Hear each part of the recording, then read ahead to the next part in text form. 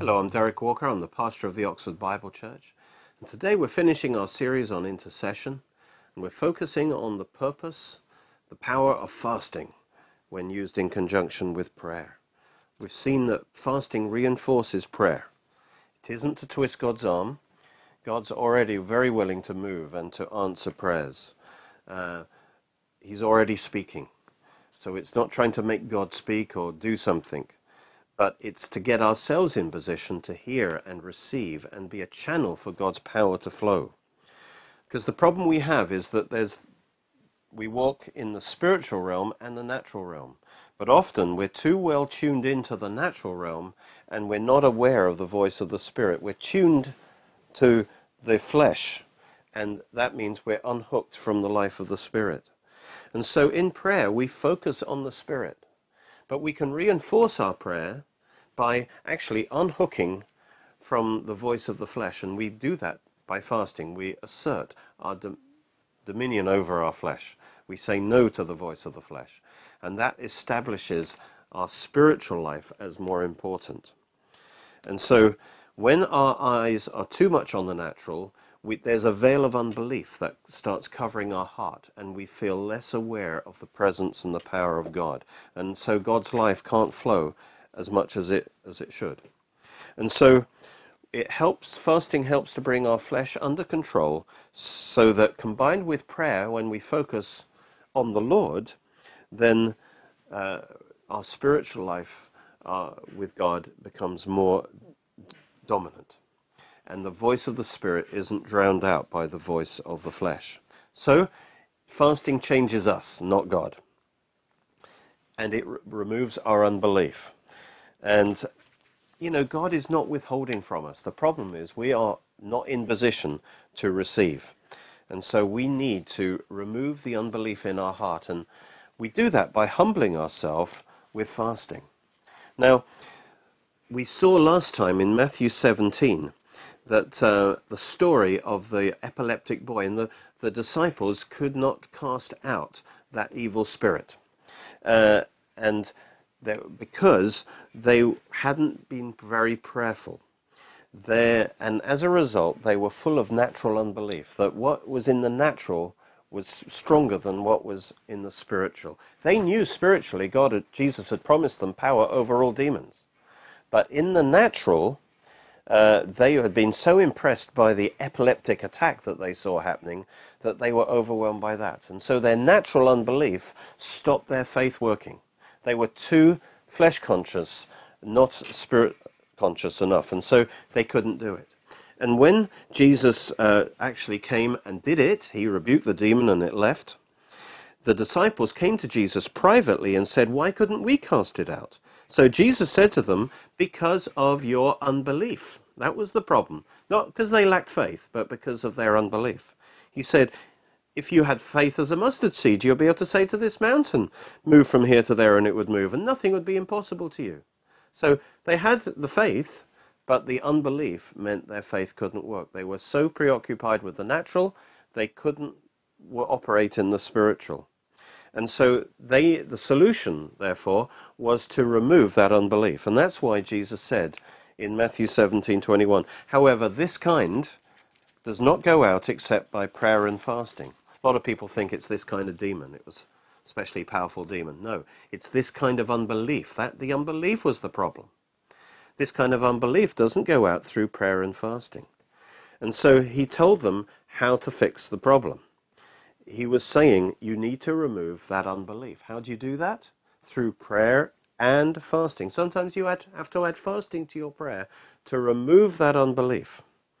And so Jesus gives the key here. It's God's ordained method for removing the unbelief that stops you hearing God and receiving from him. So if you need to get guidance from God, if you need to receive from God, if you need to make some intercession and you are aware that there's unbelief getting in the way of your prayers, fasting is what you should do, to draw near to God and to remove the unbelief that is crippling your heart in prayer. And so prayer, when especially when reinforced by fasting, will remove the unbelief and cause you to spiritual things to become much more real to you. And then as you're fasting, you're also feeding on the Word of God instead of feeding on natural food, and so your faith is getting stronger. And at the same time, the voice of the flesh is being denied. It's a bit like stargazing. I used to love looking at the stars, and you know what you have to do is it takes 20 minutes or 30 minutes in the darkness where the natural lights are shut out, and then your eyes begin to tune in and you see the stars really clearly. And so you have to pay a price. You have to deny yourself the natural lights in order to start seeing the heavenly lights. And so by denying yourself the natural food, you actually begin to tune in more on God's light, God's revelation. And so prayer focuses the heart on the Spirit of God, so that the voice of the Spirit is stronger. But fasting works on the other end of the equation. It shuts down the flesh, subduing its voice. It helps to bring our flesh and senses into line so that we're not dominated by them. So how much we can receive from God doesn't just depend on our faith, but also on how much we're under the dominion of our natural desires, because through that unbelief can get in our hearts. And so these natural desires are of God. You know, he made us with these desires, but they're not to rule us. And so sometimes we got to take control, and fasting is a practical way to do that. All right, so we want to really talk about what happens in the humbling of our soul, how it changes us. You know, one of the before the healing revival in 1948 through the 50s, especially in America, there was a book written by Franklin Hall. He called The Atomic Power of Prayer and Fasting. He basically was saying normal prayer is like a normal bomb, but when you combine it with fasting, especially long fasts, he was saying then it's like an atomic bomb by comparison. It takes it to another level. He called fasting supercharged prayer. And there was a big emphasis on fasting, and many people came into their ministries, healing ministries, through fasting in that way, prayer and fasting. Why would that be? Again, it's a matter of dealing with the flesh so that the Spirit of God can rule in our life. To understand this better, and I found this very helpful, you've got to understand that the soul has three primary needs or desires. First is the bodily satisfaction, food, and we could put sex in there too. The second is for material possessions, and the third is the ego needs for status, approval, and so on, to be the center of attention. And, you know, these are natural desires, but they are not to rule us. The dominant desire should be our desire for God, for intimacy with God. Now, of those desires, the most primal, the strongest, is the need for food. And this is how Franklin Hall would teach it, and I think it's absolutely right. The problem is when our natural desires become too strong, then they're called inordinate desires or lusts, and they dominate us, and we're ruled by them. And the way Satan tempts us is through these three natural areas of natural desire. He tries to get his hooks into us by getting us to sin by putting these natural desires above our spiritual desire for God. And so this is why fasting is crucial, because it's a way that we can assert control on the flesh where it counts. You see, that desire for food is the deepest, the strongest desire. How can you get the flesh under control? How can you get it by the scruff of the neck? Deal with the deepest controlling desire, which is for food. So by that way, you're getting at the root of the flesh's power, and you get control back, dominion back over the flesh. To see the origin of this kind of battle with the flesh, let's go back to Genesis 3, the original temptation. The serpent said to the woman, You will not surely die. God knows that when in the day you eat of that fruit, your eyes will be open, you'll be like God, knowing good and evil. Now notice the three areas now. So when the woman saw that the tree was good for food, okay, that's the lust of the flesh, physical satisfaction, and that it was pleasant for the eyes, that's the lust of the eyes, the desire to possess, and a tree desirable to make one wise, that's the pride of life, okay, to be like God, to know good and evil. When she was tempted through all those three avenues, and she took of the fruit and she ate, and gave it to her husband also. And so these are the three areas of natural desire that Satan tries to work through, and if we let ourselves be dominated by them, it becomes a lust. And 1 John 2 warns us about this. He says, "Do not love the world, or the things in the world. They shouldn't be the first thing. For if anyone loves the world, the love of the Father is not in him." So these things are competing with your relationship with God, your love for God. For all that's in the world, the lust of the flesh, the lust of the eyes, and the pride of life, is not of the Father. Now again, these are natural desires. God wants to meet your needs and fulfill the desires. But the important thing is those desires must not rule you. The love of the Father must rule you. He says, "Then the world is passing away, and the lust of it, but he who does the will of God abides forever." And so it makes sense to put God first. When you put God first, he will also meet all your other needs and desires. So first of all, the lust of the flesh is the most basic, the strongest. It's the need of your body for food, but it also includes the need for stimulation and pleasure from taking substances in your body, and of course that's the root of many addictions. The lust of the eyes is the desire for material things, for mammon. It's the desire to possess the things you see. The pride of life is the need and the desire of your ego for approval, for applause, for status, for power, for control, for success, to be the most important, to be the center of attention, to be admired, appreciated. Again, it's natural to feel the need for those things, but the key is, does it rule your life? Does it control you? Because it should really be the love of the Father that controls you. All of these are valid desires, but they're not meant to control us. Okay, they're meant to be subject to our desire for God, for fellowship with God, to please God.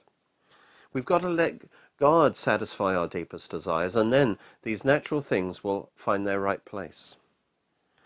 So, if you yield to these things, what happens is your spiritual life shuts down and you become controlled by unbelief. Backsliders, how does that happen? They get overwhelmed by selfish desires for pleasures, money, things, and so on, and they lose sight of God. Pursuing these lusts leaves them no time for God.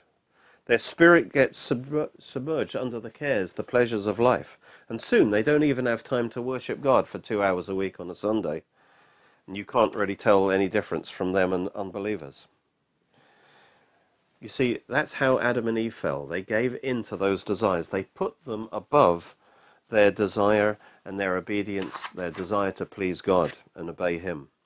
And from that time on, these natural desires have ruled mankind, and Satan has got his hooks into people through those desires. And through yielding to those desires, their hearts become hardened to God, and that's what we mean by unbelief.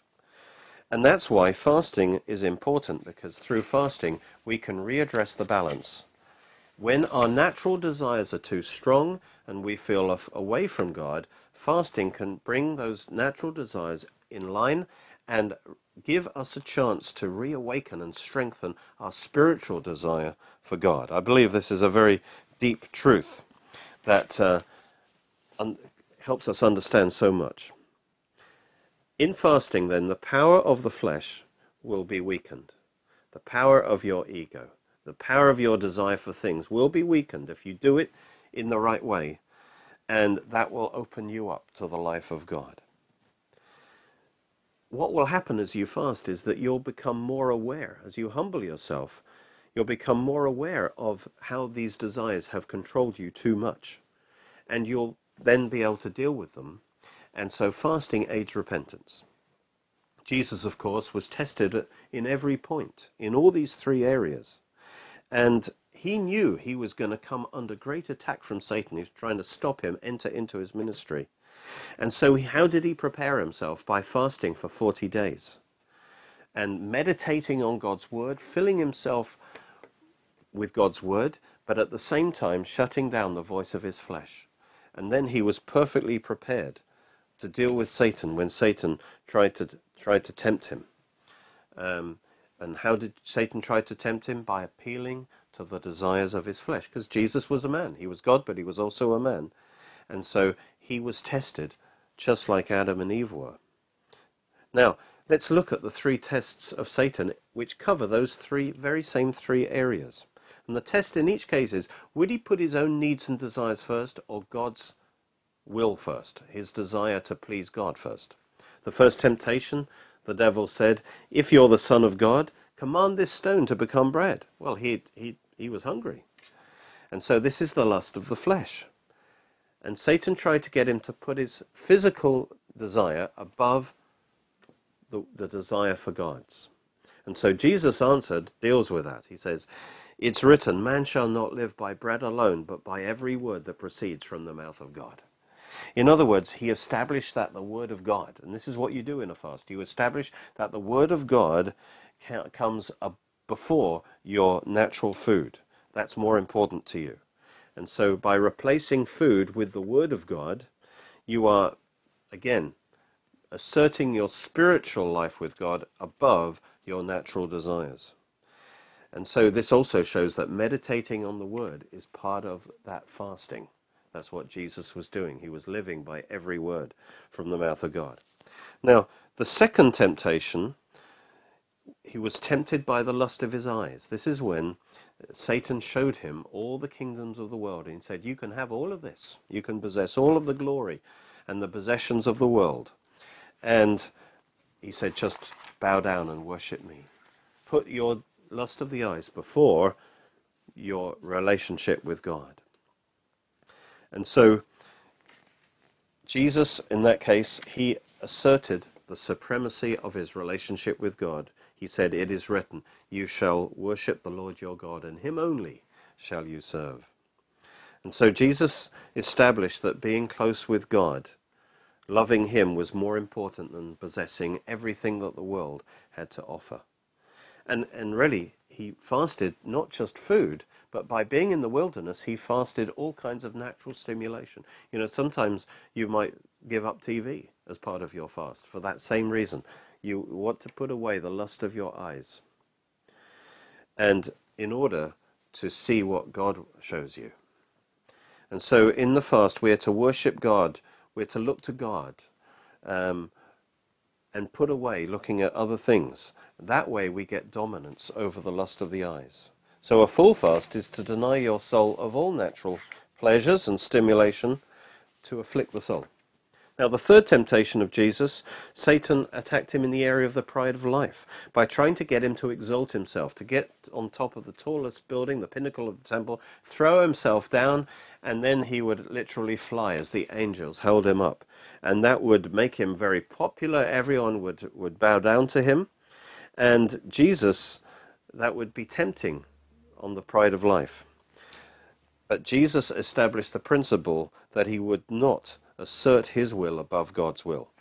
In fact, he had dedicated himself to put God's will first and submit to God's will. And so he said, you shall not tempt the Lord your God. And so fasting is a time for us to humble ourselves before God, to humble our plans before God, our thoughts before God, and ask for God's will to be done. Fasting, you see, is crucial at crisis times of your life. When you really need to hear God, you have to put aside your own thoughts. You humble all your own ideas before God, and you just come before God to hear him. You see, Jesus at crisis times, he would fast, because Satan comes at those times with those pressures to pull you in the wrong direction. By fasting, you bring your natural desires into line so that you can submit to God's will. So fasting helps bring your life into balance. Most people live in the realm where their natural desires are too strong. They're being controlled by those. They're only hearing the natural. The spiritual is very faint. Fasting and prayer, you readdress that balance. You bring your life back where it needs to be, where the voice of the Spirit is stronger than the voice of your flesh. Fasting helps repentance. Again, the Day of Atonement was a day of repentance. Fasting actually helps you bring your natural desires into line. You see that they have been too strong, and you can turn and repent. Fasting was used for guidance in the early church when they needed to have guidance from their missionary work or to appoint elders. They would fast. And why is that important? Because if you just follow your flesh, you'll get it wrong. You need to deal with the flesh in fasting. Then you are open to hear from God, hear from heaven, and he can show you the way you should go. Jehoshaphat, he did fasting. 2 Chronicles 20, it says they were under attack. He didn't know what to do. The problem was too big. What should you do in that kind of crisis? Pray and fast. Jehoshaphat set himself to seek the Lord and proclaimed a fast, to seek the Lord. O God, we have no power against this great multitude coming against us, nor do we know what to do, but our eyes are on you. And fasting helps you get your eyes on God, to seek God, and to humble yourself. And as a result, they got supernatural guidance and a great victory over their enemies. In crucial moments, the people of God would fast. And it helps us turn to God for supernatural help, because we're renouncing our dependence on the natural to invoke the supernatural. Fasting is an essential part of intercession. That famous verse in Chronicles, if my people who are called by my name will humble themselves, that means fast. You humble your soul. So first of all, fast and pray and seek my face. And that's what they're to do. That fasting helps their praying to seek, Lord, I'm seeking your face. And to reinforce that, I'm not going to focus on anything natural. I'm going to fast. And when that happens, what happens is that your wicked ways come to light. That you've been being pulled in the wrong direction in your life. And so it says, as you do that, then you also turn from your wicked ways. As they become real to you, as you come into the presence of God, you see where you've missed it, and then you turn from those wicked ways. Then God says, I'll hear from heaven and forgive the sin and heal the land. In other words, as you intercede for your nation through prayer and fasting, you release healing into the land. Praise God. And so, also in Joel chapter 2, is the chapter of the outpouring of the Holy Spirit in verse 28. But before that, the people of God fasted. Verse 12. Now says the Lord, turn to me with all your heart, with fasting, weeping, and mourning. So fasting helps you turn to God and weep over your sin. He says, and rend your heart and not your gardens, and turn to the Lord your God, for he's gracious and merciful, slow to anger and of great kindness. Blow the trumpet in Zion, sanctify a fast, call a solemn assembly. And as a result of that fasting and praying, the Holy Spirit, the rain was outpoured for the harvest. And that's also a picture of the Holy Spirit being poured out in revival. And that's what we want, isn't it? And so the Bible records many answers to prayer in when fasting was mixed with it. Supernatural protection in Ezra, deliverance in a crisis in Esther, the rain of revival in Joel, and guidance. Fasting, the famous fasting chapter is Isaiah 58. And here the people are complaining that God isn't hearing their prayers when they fast. And God says, the trouble is, you are not repenting. You are doing it as an ego thing. He says it's actually a day for a man to afflict his soul.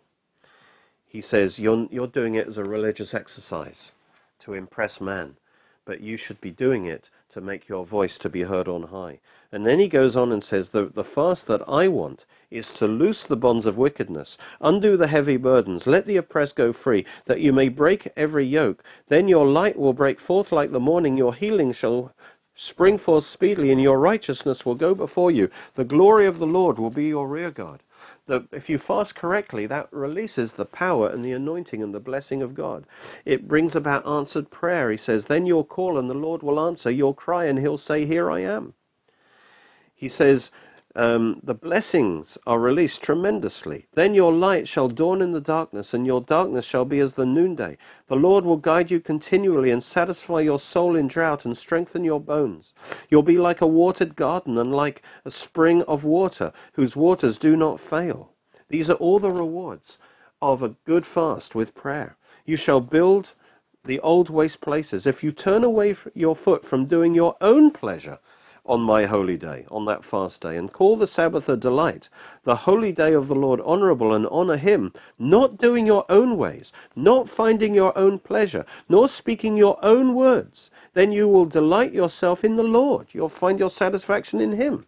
And I will cause you to ride on the high places of the earth, and feed you with the heritage of Jacob. The mouth of the Lord has spoken.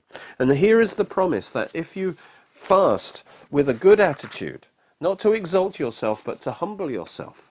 And rather than to meet your own needs, you actually desires, you seek to satisfy your desires in intimacy with God and receiving his word. And then when you do that, this is going to release such a great outpouring of life. I want to introduce you to two of my books that will nourish your spiritual growth, Growing Up Spiritually. The keys that you need for a consistent, strong spiritual growth in your life.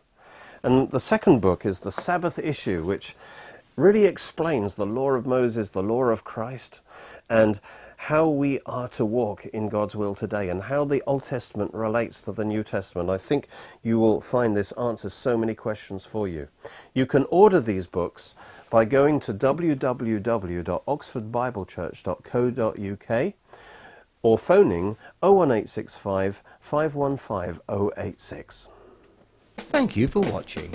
You can watch more of our teachings on our Oxford Bible Church Roku channel and Derek Walker YouTube channel. You're most welcome to join us at our church services, which are every Sunday at 11 a.m. and 6 p.m. at Cheney School, Headington, Oxford, OX3 7QH. You can order CDs, DVDs, books and other great products from our online shop at www.oxfordbiblechurch.co.uk, where you can also make a donation to our ministry, or contact us on 01865 515 086.